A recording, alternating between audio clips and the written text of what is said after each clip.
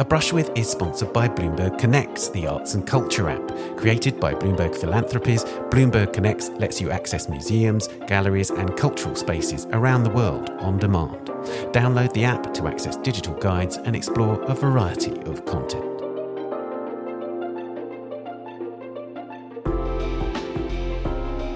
Hello, I'm Ben Luke and welcome to a new series of A Brush With, the podcast from the Art newspaper in which I talk to artists about their influences, from writers to musicians, filmmakers and of course other artists, and the cultural experiences that have shaped their lives and work. And in this episode, it's A Brush With Yinka Shonibare, who explores race, class and constructions of cultural identity through sculpture, installation, painting, photography, film and other media. His signature material is Dutch wax fabric, which he's able to endlessly repurpose and contextualize. He chose this material precisely for its complex and loaded history. It was originally inspired by Indonesian batik, mass-produced by the Dutch and then sold to European colonies in West Africa, including Nigeria, where Yinka grew up. Dutch wax fabric eventually became a signifier of independence and culture in Africa and its diaspora. Through references to Western art history, film and literature, Yinka uses this material to playfully, even provocatively, explore the validity of national identities and the cultures that inform them. Yinka was born in 1962 in London to Nigerian parents and moved to Lagos in Nigeria when he was a child. He returned to the UK for his studies, first at the Wimbledon School of Art. At Wimbledon, he came down with transverse myelitis, a disorder caused by inflammation of the spinal cord. The illness resulted in a long-term physical disability, where one side of his body was paralysed. After he'd recovered sufficiently, Yinka did a BA at Bymeshaw School of Art in London, graduating in 1989, and then an MA at Goldsmiths University of London, graduating in 1991. A teacher at Goldsmiths prompted the shift in Yinka's work that resulted in his discovery of the fabric. The tutor asked him why he didn't make authentic African art. Yinka began to consider what authenticity might mean, given that his life had been multicultural. It was in the market in Brixton, one of London's most diverse boroughs, that he discovered the wax fabric. He'd been a painter up to that point, and the earliest manifestations of his use of the textile were in two dimensions. Double Dutch from 1994 features rows of small square canvases wrapped in the wax fabric with different levels of painterly intervention, itself sometimes in highly coloured patterns. The paintings are arranged in a grid on a hot pink background. Straight away, any notion of authenticity is questioned. The grid is a clear reference to minimalist art, but the decorative exuberance and abundance of ornament in the patterns is a subversion of that movement's austere aesthetic. Quickly, Yinka moved into other media. In 1995's How Does a Girl Like You Get to Be a Girl Like You, he cut the fabric into 19th century style dresses, clothing headless mannequins in the fashions that would have been at their height amid the colonial project that brought Yinka's medium into being. The piece was bought by Charles Saatchi and shown in the infamous Sensation exhibition at the Royal Academy in 1997 and Brooklyn Museum in 1998. It's now in the collection of the Museum of Modern Art in New York. That work set the path for the sculptural tableau that have been the hallmark of his practice ever since, but he also explored other media with an exhilarating freedom over the following years. He created photographic series, stills from imagined films, exploring major works in art, literary and cinematic history, including Diary of a Victorian Dandy in 1998, based loosely on William Hogarth's 18th century print series The Rake's Progress, and in 2001, The Picture of Dorian Gray, based on Oscar Wilde's 19th century novel.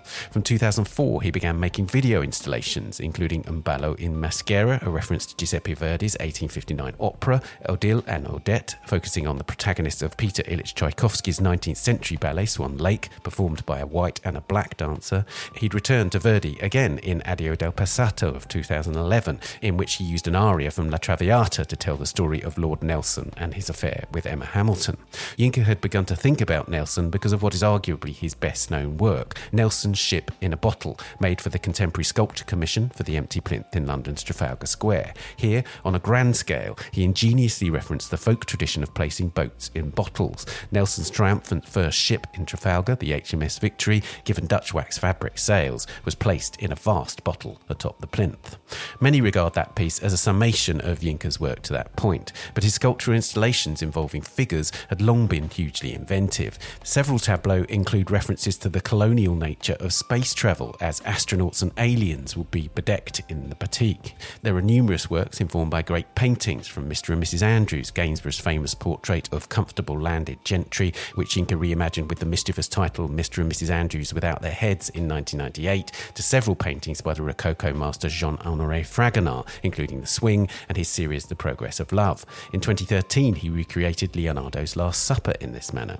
Gallantry and Criminal Conversation from 2002 satirised 18th century grand tourists' predilection for fornication and exploitation as they travelled across Europe. The Scramble for Africa reimagined the fateful Berlin meeting of European powers to divide up the African continent into colonies. More recent works, like his Earth Kids, have addressed the climate catastrophe, while others have directly synthesised Western-style figures with African masks. Indeed, the association between modernism and works from the African continent has been an acute focus in recent years. A series of prints was inspired by Pablo Picasso's collection of objects from Africa, and a new body of work unveiled in London in autumn 2023 focuses on the Dada Group's fascination with and appropriation of African ritual performance. Meanwhile, a series of installations creating imagined libraries extravagantly covered in his trademark textile pay tribute to the role of immigration in the defining of nations and their cultural identities. Yinka's created a body of work of extraordinary richness from his chosen material. It's prompted a range of honours, from honorary degrees to a Turner Prize nomination in 2004, and first an MBE and then a CBE in the British Honours System. MBE and CBE, of course, mean Member and Commander of the British Empire, an irony not lost on Yinka. With typical playfulness, he's incorporated it into his name. No press release, poster or catalogue now appears without this pointed honorific next to it. He also sometimes adds RA, or Royal Academician, alongside it, another knowing nod to history and its former biases, given that few black artists were made RAs until recently. But to begin our conversation, I wanted to go back to the very beginning. As he pondered how to respond to the idea of an authentic African expression, how much of an epiphany was that first encounter with Dutch wax fabric in Brixton Market?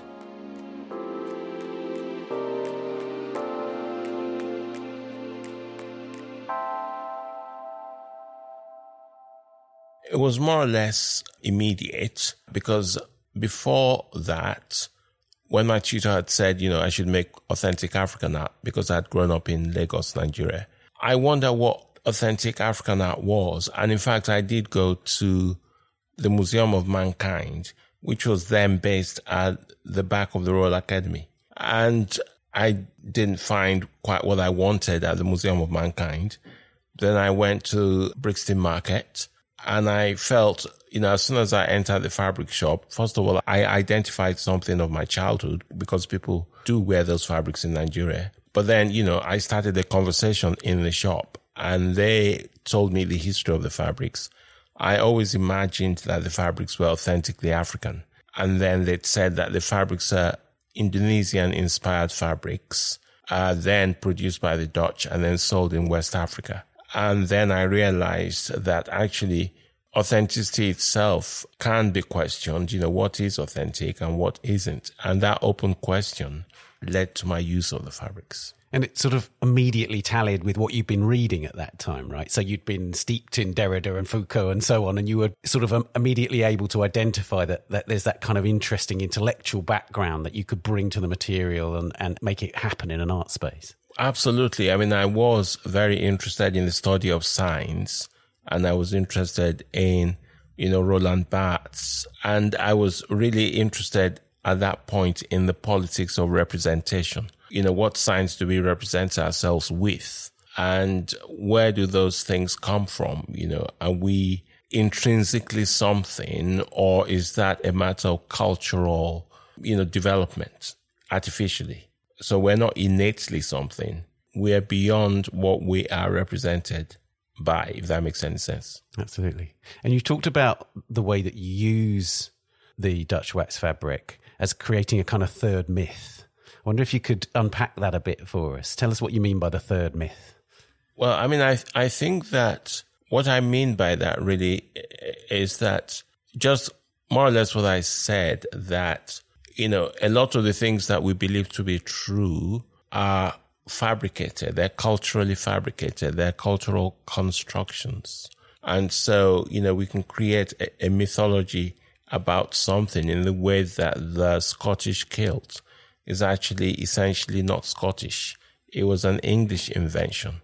And that's a form of kind of mythology that Scottish nationalism has been built around this fabric. But actually, this really is an English fabrication. And I love this idea that you said that you like the audience to have a sort of sense of déjà vu when they see your work. They kind of understand something, and it might be one of multiple references, but there's a kind of déjà vu, and then it deepens and complicates the more time you spend with the work. Yes, I mean, I like to work with the notion of familiarity in a work of art. So what you see is then defamiliarized in the actual work. But then, you know something of what you've seen. It's not entirely strange to you. But then you just realize that it's been displaced somehow. Did the material itself prompt the diversification of your work? Because initially, of course, you were a painter and you began by stretching the fabric, yes, much like a canvas. But was it the material in a way which led you to expand, or did you always intend to work in broader media? I think the material kind of led me to expand. Of course, at the time I started painting onto the materials, I had no idea that I would push the idea as far as I've, pushed it now. I was more or less experimenting at that point. And in terms of the kind of process of expanding, was it a series of kind of eureka moments in a way? Oh, look, I can apply it to furniture. Or it can have a sculptural presence. I can bring it to film. I can use it to paint over materials and so on. Is it sort of a rolling series of kind of epiphanies, if you like? Well, I mean, I think as an artist, you're curious all the time and you're wanting to push the boundaries of what you do. Besides, you don't necessarily want to bore yourself either. Right.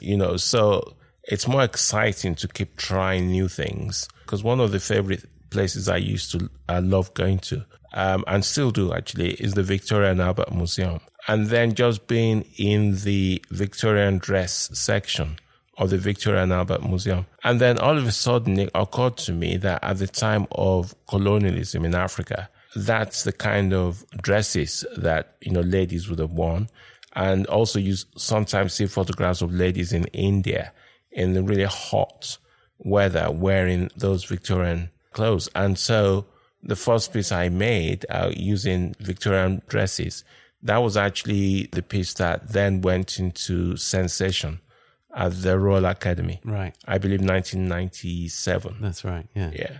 And that was a kind of crucial moment where you became allied to, or somewhere around, the Young British Artists movement. It was curious because just before you were at Goldsmiths and so on, there had been the Black Arts movement. And in a way, would you say you sit between those two movements, if you like?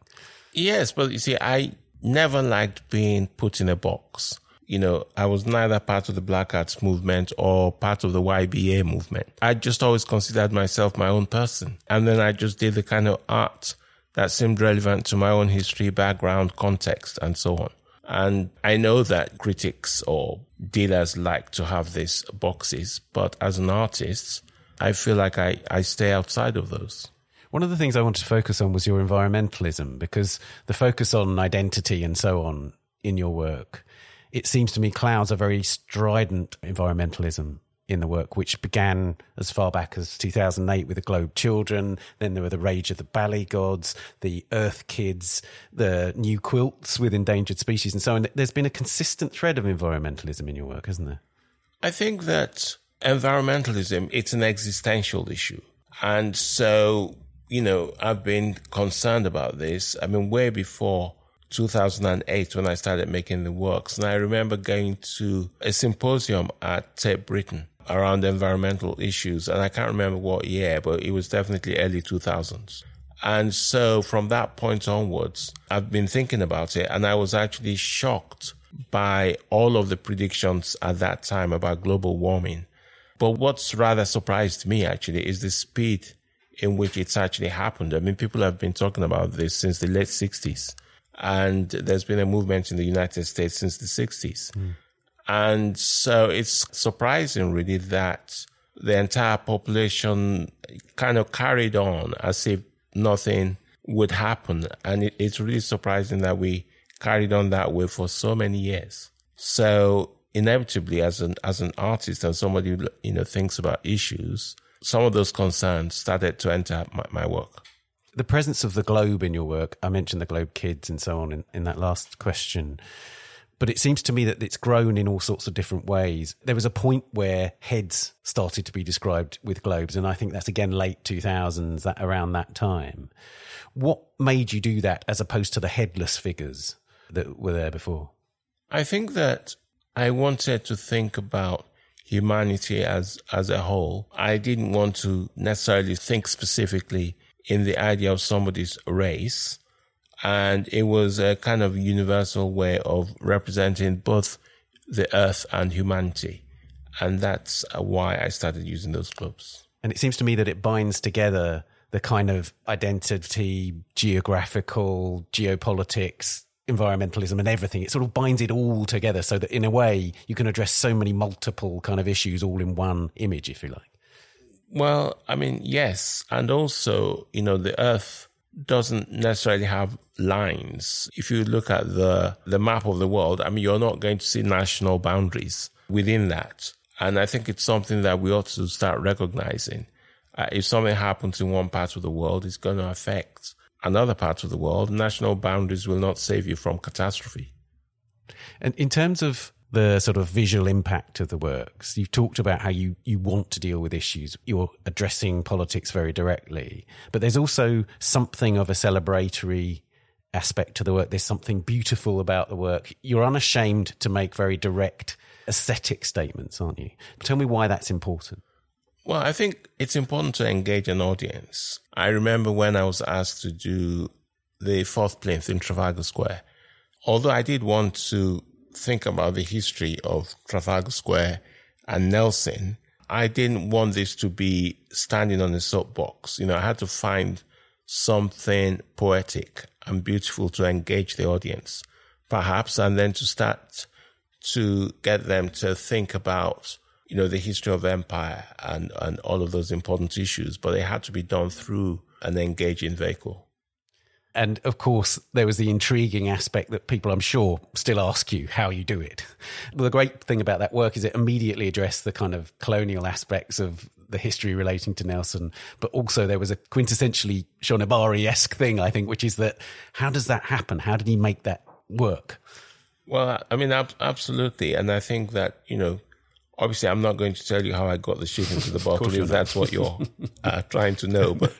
But there's a magical element to art, and I always like to explore that when I make things. I genuinely want to have some kind of engagement or dialogue with the audience, and I figure out ways to do that. I'd like to go back to the kind of start of your making, if you like, and how much drawing comes into play. Because I noticed that you said in making these wonderful quilts that you've been making recently, that begins with a kind of computer-generated drawing process. Is drawing ultimately the fundament of everything? Drawing is extremely important. I mean, I went to art school and I was trained initially as a painter, and I started at Bamshaw School of Art, very academic kind of training in painting. And everything else I do has drawing at the basis of it. It's always the starting point, the idea starts with line. And yes, so I think it's fundamental. And in terms of the computer-based drawing, is it always line-based, or are you able to employ all sorts of different methods? In a way, are you drawing in a kind of traditional way on the computer, or are you using multiple technological advances since then to create the image? No, I mean, I draw on a tablet and I draw with a pen on a tablet. So I do it the way you would draw on paper. But it's quicker for me. It makes the coloring in process a lot faster and easier. So, and I make my prints that way as well.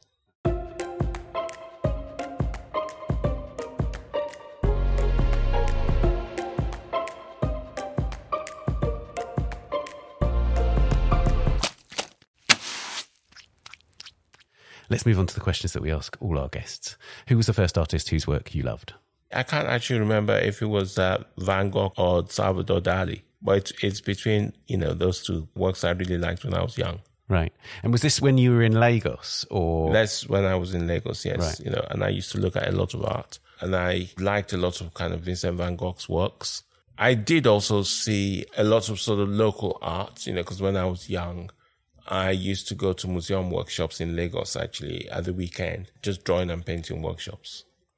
And I know your father was a lawyer. Did he have a kind of interest in art? Was art a presence around you in the family home and so on?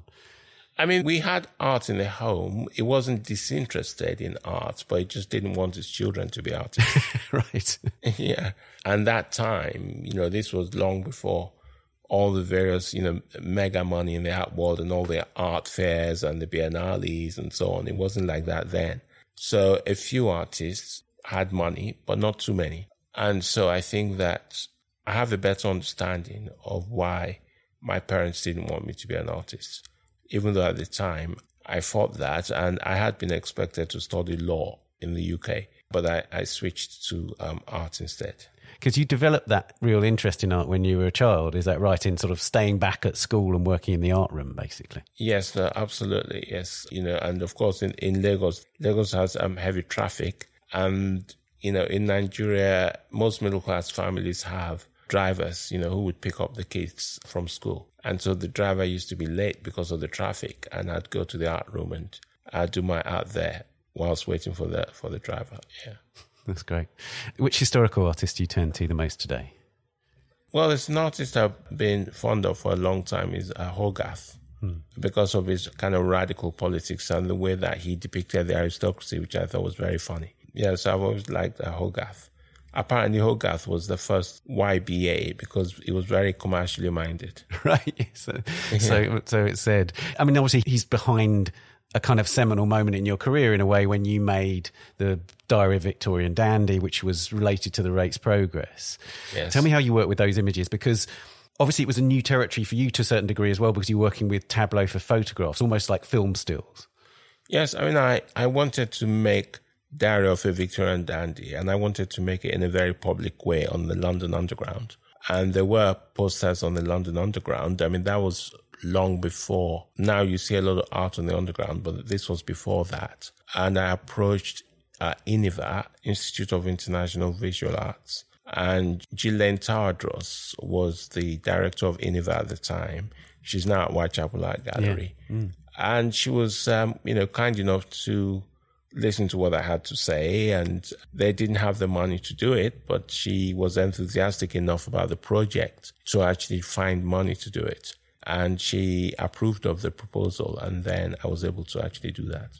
I remember seeing them at the time, and as you say, it wasn't often that we would encounter art on the tube. So it was there was a strangeness about that experience. I'm sure it must have taken a lot of people aback to see these images, which didn't seem to relate to any advertising or anything, but were just these kind of strange photographs that appeared out of nowhere.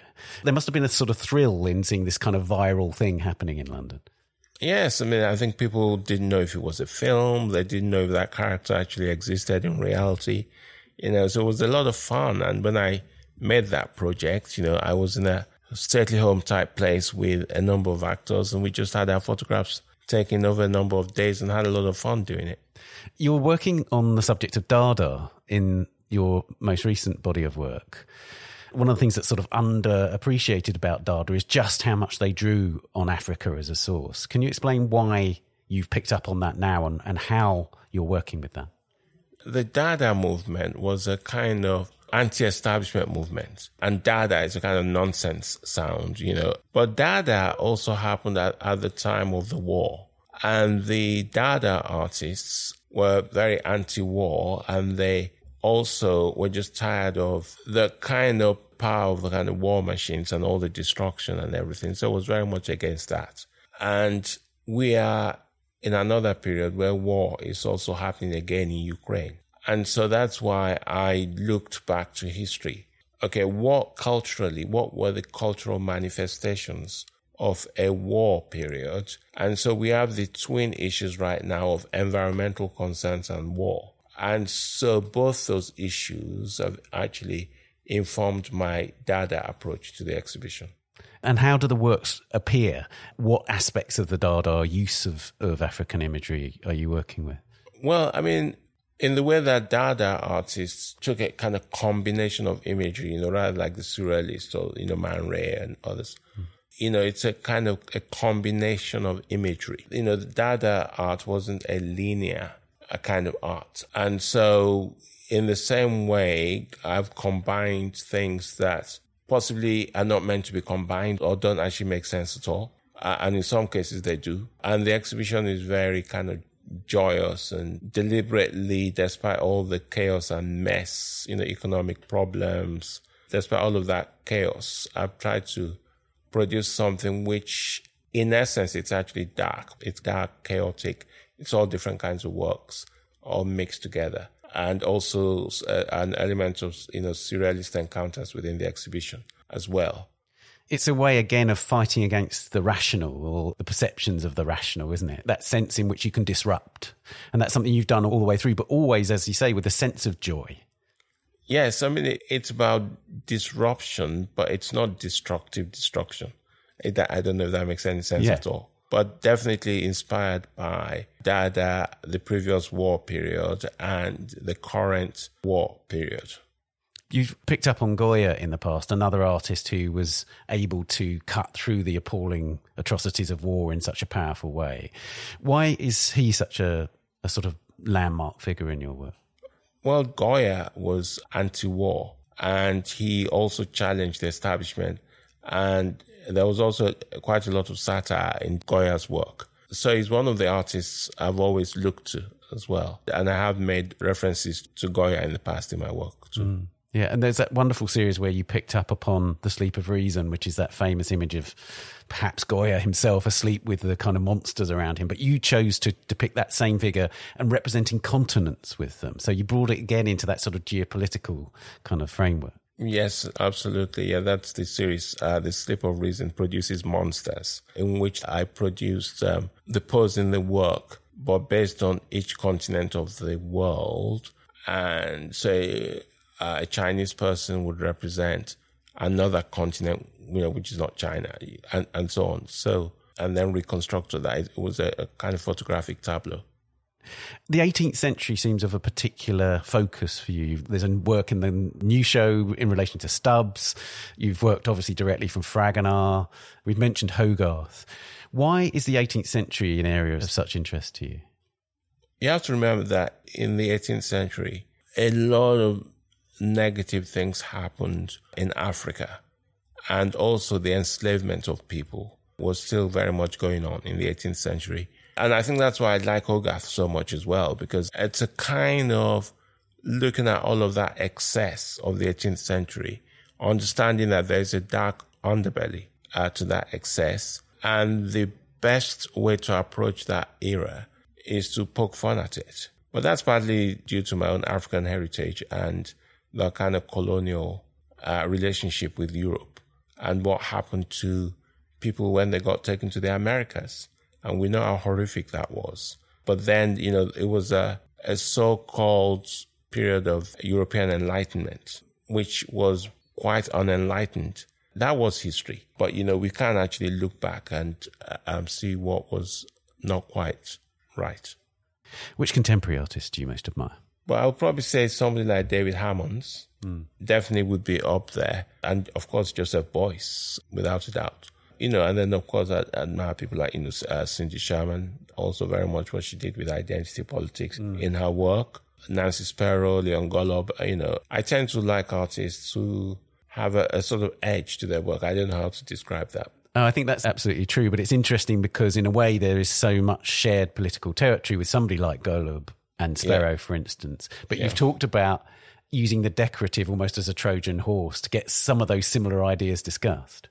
Yes, no, absolutely. I mean, as I said earlier, I find ways to kind of engage people, but without negating the poetic in a work of art, because the aesthetic and the poetic are very essential things to me. And I don't see them as vulgar at all. I know that in England, such things might be considered vulgar, but I don't consider it vulgar. I wanted to pick up on an intriguing comment you made about the artist Daniel Buren. Of course, your work is very different to him, but in a way, his stripes and your Dutch wax fabric, there's a kinship in that kind of use and reuse and reimagining of that material in new environments and installations and so on.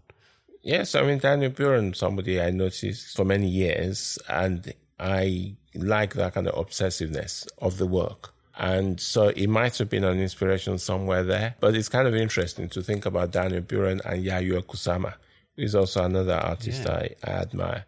And that's the sort of different ends of the severe and the exuberant. I mean, Yayo's work is extraordinarily exuberant. Yeah, no, absolutely. But it's also very political and very feminist in its origins.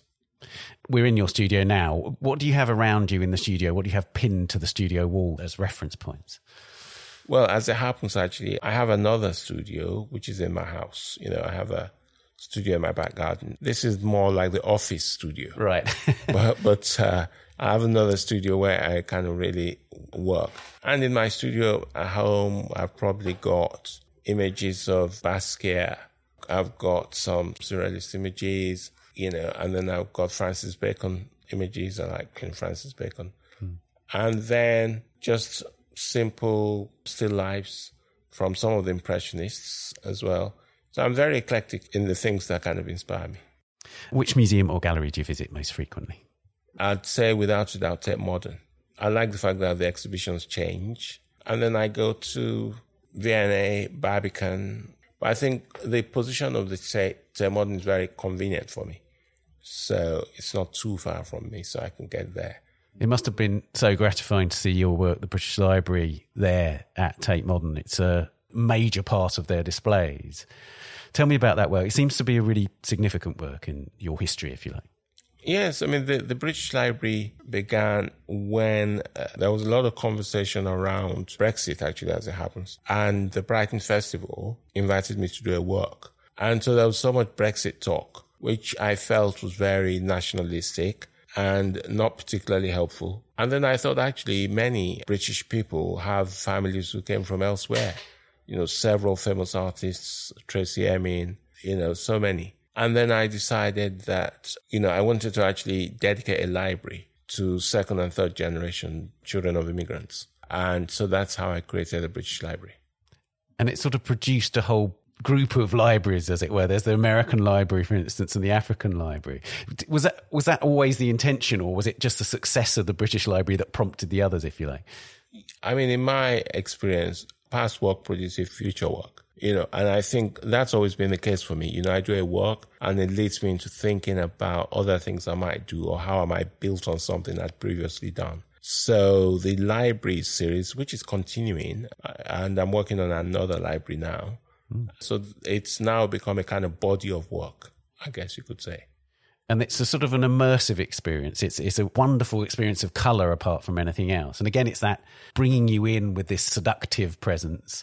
And then once you're in, grabbing hold of you with a kind of darker or more complex subject matter. Yes, no, absolutely. I mean, it's important to, again, do something immersive that the audience can actually engage with. And then if they want to see or look further, they can then do that.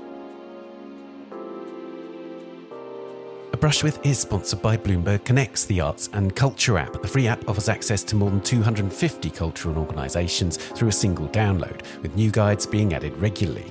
Among the most recent additions to the app are the Museum of Fine Arts Boston and the Samuel Dorsky Museum of Art, part of the State University of New York at New Paltz.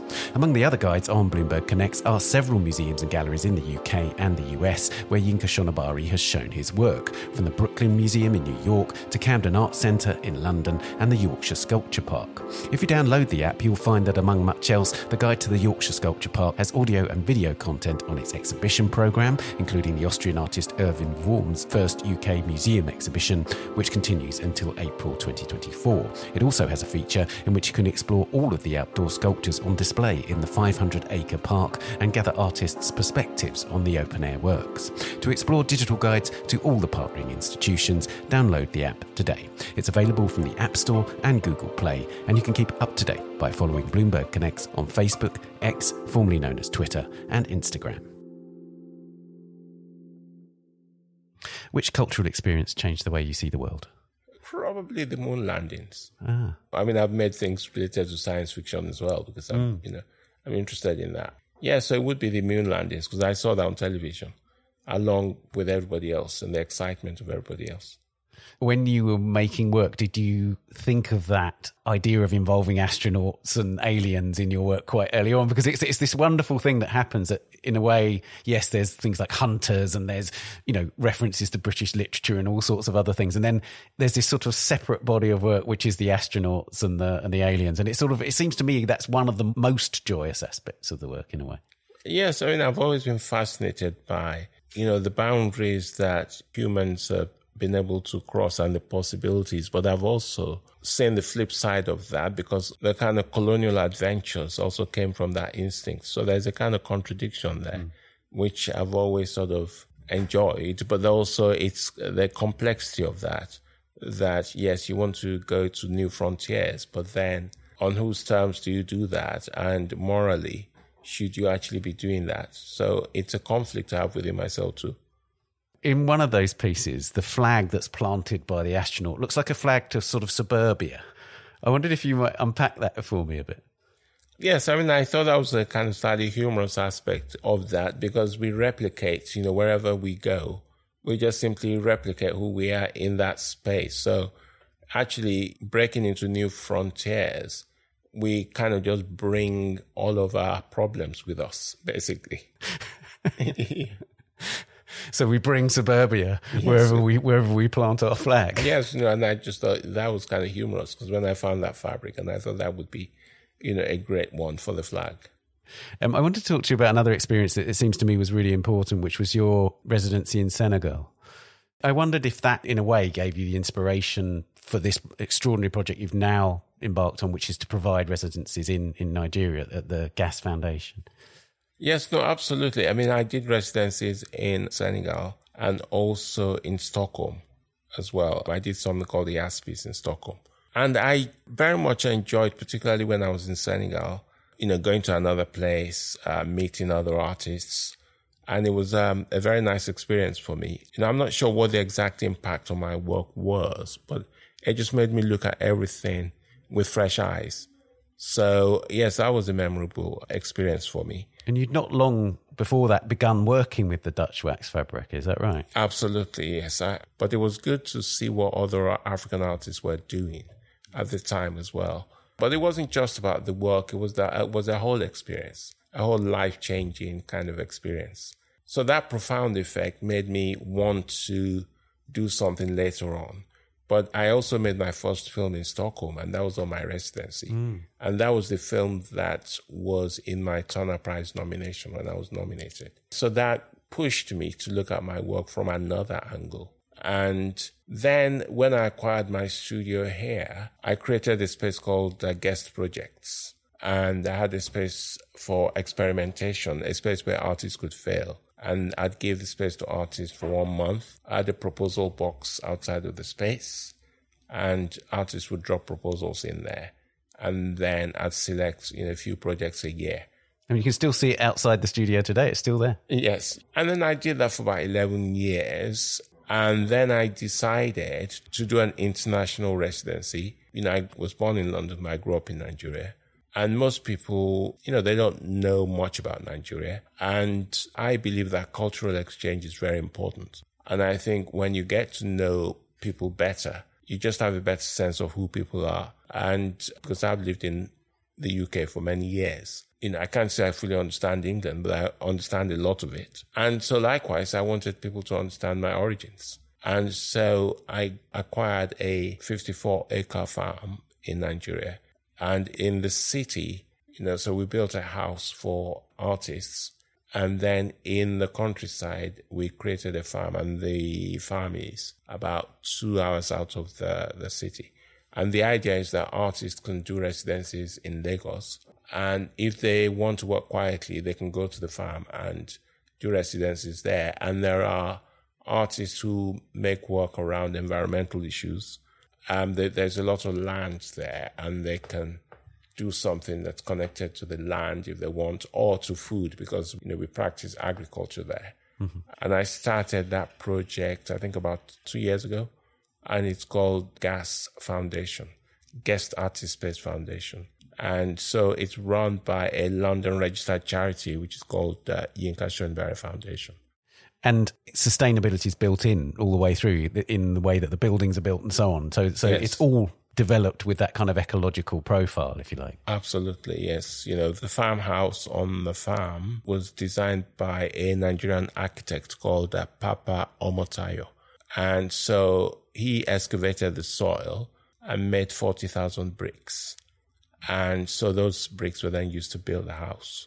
And then the Lagos building, that was designed by a British Ghanaian architect called L.C. Owusu. That's a concrete building, but it has a longer life. It's durable because it's in the city, and you can imagine the kind of petrol and the noise. And so we needed a more resilient building there. But that building is also being built in such a way that it requires less air conditioning and self-cooling in the way that it's been built. Which writers or poets do you return to? Well, I mean, I don't know about return to them, but I think the writer that was kind of really quite significant in my development was Frantz Fanon as well. That was obviously he dealt with all kind of post-colonial psychological disturbance of particularly black men. So, and then of course there are people like, Edward Said, Omi Baba, those kinds of writers. And then, I tend not to read a lot of poetry, but I like the work of Maya Angelou. Wonderful. A very kind of powerful, effective writer. I know you said that you've returned to Gulliver's Travels yes. And Jonathan Swift. Again, there's a sort of kinship there. It's that sort of satire, but with a hard-hitting agenda. Yes, no, absolutely. And Gulliver's Travels, even though it might be considered a child's book, it's actually a very complex novel, dealing with how we treat strangers, for example, and the whole issue of immigration. That book actually holds a lot in it. Would you describe yourself as a satirist? Well, I could possibly in the tradition of Hogarth, maybe. Right. In a way, I guess you might say that a lot of political art might be in that tradition. But I also allow space for the kind of poetic. And I don't think that my art is sort of instrumental in that way. You did a series based upon Oscar Wilde's picture of Dorian Gray. That's correct. It was partly also inspired by film. I wondered if it was it both book and film, or was there one dominant kind of influence on that body of work? I would say both book and film, and the stills that I kind of used in that. I guess you can't say that the work is inspired by politics, but it's not politics, but it does have something to do with it. Yeah, I mean, it's extraordinary that you have these black and white images right up until that final image of you as Dorian Gray with this kind of rotting skin. Yes. And that seems to me to be quite a political gesture that last image was in colour. Yes, and then in the film, that was also done in the film as well. That one image was actually in colour in the film.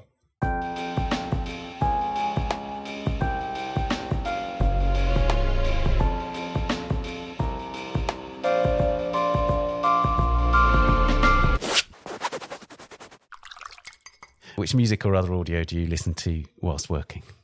Actually, at the moment, because the music that's actually exploded out of Nigeria right now is Afrobeat. Yeah. So obviously, somebody of an older generation, I have cousins who listen to that, nieces that are much younger than me. So I listen to some of what they listen to. I mean, there are people like, Ashake, Wizkid, Burna Boy. Those are kind of a lot of the new things coming out of Nigeria, which is kind of very interesting to me. And you say you have a drawing studio at home. Do you listen to music there more than here, or is there a sort of different kind of mode that you're in the different studios in terms of music? Yeah, no, I think here it's mostly for meetings, and I do most of my design meetings here because I have a team I work with. And then there's another studio downstairs where a lot of things are being made, so I can see what the progress is down there. So I have a lot of fabricators down there. Obviously, opera is a tremendously important medium for you. You've made several works in response to it. What was it about opera that caught you? Because it's prompted a whole body of work. Well, I think opera is about the whole kind of complete artwork. There's a German expression for that, but Gesamtkunstwerk. Yes, exactly. So you've got drama, you've got set design, you've got fashion, you've got music, you've got the orchestra. So it's a whole thing, and so It's the biggest kind of art, because it's got everything in it. So I'm always kind of fascinated by opera, yeah. And that's that extraordinary, you mentioned the film that you made in Stockholm. Yes. Ballo di Maschera. Yes. Tell me more about that, because you showed it in your Turner Prize exhibition, as you say. Yes. It seemed to me an extraordinary thing that it was originally made with the help of a Swedish television company who were originally going to show a documentary about its making, but they ended up actually showing the work. So they were convinced by the work to show it on national television, which it seems to me an extraordinary feat. Yes. Well, that was the time, I think, of the war in Iraq. And likewise, historically, Gustav III of Sweden was actually fighting wars in Russia while his people were kind of starving. And so I looked for historical parallels. And that's how I ended up with Verdi and Verdi's Ballo di Maschera. And so that's how that film started. And again, you used the Traviata and Verdi's music in Addio del Passato, which is another opera-related piece. Yes. This time you brought it back to Nelson and the story of Nelson and Emma Hamilton and so on. Tell us more about that. Well, so I did Nelson's Ship in a Bottle. But of course, to do any kind of work, I have to do a lot of research. And I was finding out a lot of stuff about Nelson that I didn't know about while I was doing the research. And then after I did the exhibition, I had all this kind of research material left. And I thought, actually, this could evolve into another work. And that's how that work came about. Which other media influence your work? Well, I actually go to Sadler's Wells quite a bit, and I love watching contemporary dance. And I love Pina Bausch and all of that. And I think that I would say contemporary dance, even though I don't do it myself, but I like to watch a lot of it. Yeah, me too. And the work Odile and Odette, of course, is the most sort of obvious sort of choreographed work in your canon. Tell us about that. It's a really fascinating thing because you're taking two figures from Swan Lake, recontextualizing them, and there's this balance between a black dancer and a white dancer and the idea of the meanings of those dances. Yes, like everybody else, I know Swan Lake, and I was invited by the Royal Opera House to do. It was meant to be a film at the intermission of the opera, because they used to, I don't know if they still do that, screen the opera in Trafalgar Square and also in Covent Garden outside, in the summer. But then they'd have a short film in the break. Then I was invited to do something for that. And then I thought about, of course, it's an opera house, but actually the National Ballet is there as well. And then I did Odile and Odette based on Swan Lake. The idea of a public art, it seems to me, is really important to you. And you, again, in a very dance-related body of work, it seems to me, the wind sculptures, which seem to me like bodies moving. In a way, that's a sort of trompe-l'oeil, the creation of a kind of solid but apparently moving object. Tell us more about those. Yes, so again, after doing Ship in a Bottle, I worked on the sails. And then I looked at the movement of the sails and the idea of trying to form wind through fabric. And then I thought, actually, they're very interesting in of themselves. And so could I actually work further with this idea of wind and the idea of, migration and the sea and the migration of people through the motion of wind. And then that's how the wind sculptures evolved. And then I was invited to do a show at Yorkshire Sculpture Park. And so the wind sculptures were actually launched at Yorkshire Sculpture Park. And, it's the idea of making a hard material feel very light, a hard and heavy, fiberglass or bronze, because I'm now making them in bronze. And one of them actually should be at Regent's Park during Frieze, Frieze sculpture. I will have one of the wind sculptures there. Right. I want to ask about film as well. Obviously, you made films. I was intrigued to hear that you were profoundly influenced by Peter Greenaway. Oh, yes. And that kind of extraordinary, almost excessive vision that he had. Tell us more. Yes. Yes, I love The Cook, the Thief, his wife, and her lover. Yeah. I love that film. I love the excess of it. I love the fact that it just shows absolute degeneracy, people. So that film inspired me, yes. The sort of degeneracy and excess, it seems to me that your work goes there to an extent at certain points. You pull back from it at times, but there's a sort of naughtiness there as well, a kind of it's perverse joy sometimes in the work. Yes, in a way, I forgot to mention him earlier, but that's why I really love the work of Paul McCarthy. Right. Because Paul McCarthy kind of just pushes that outrageous kind of excess. And and I think Paul McCarthy is like Hogarth times 100. Yes.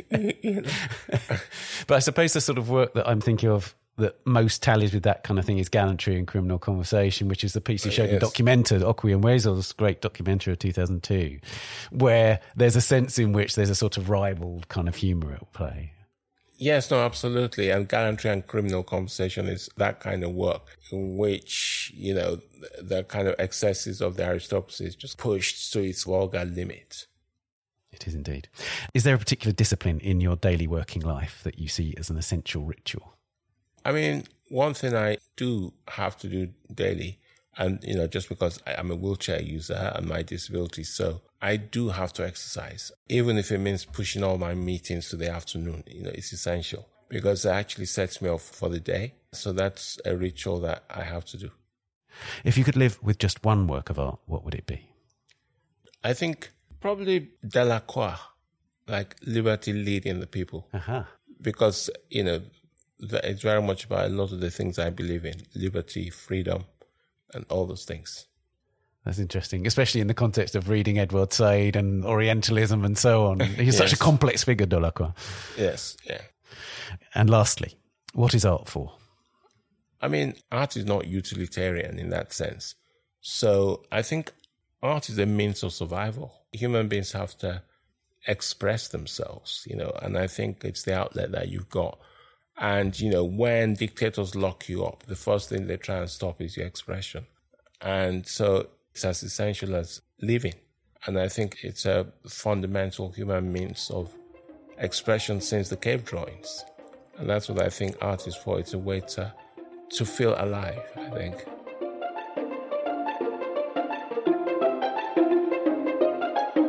Yinka, thank you so much. Okay, thank you.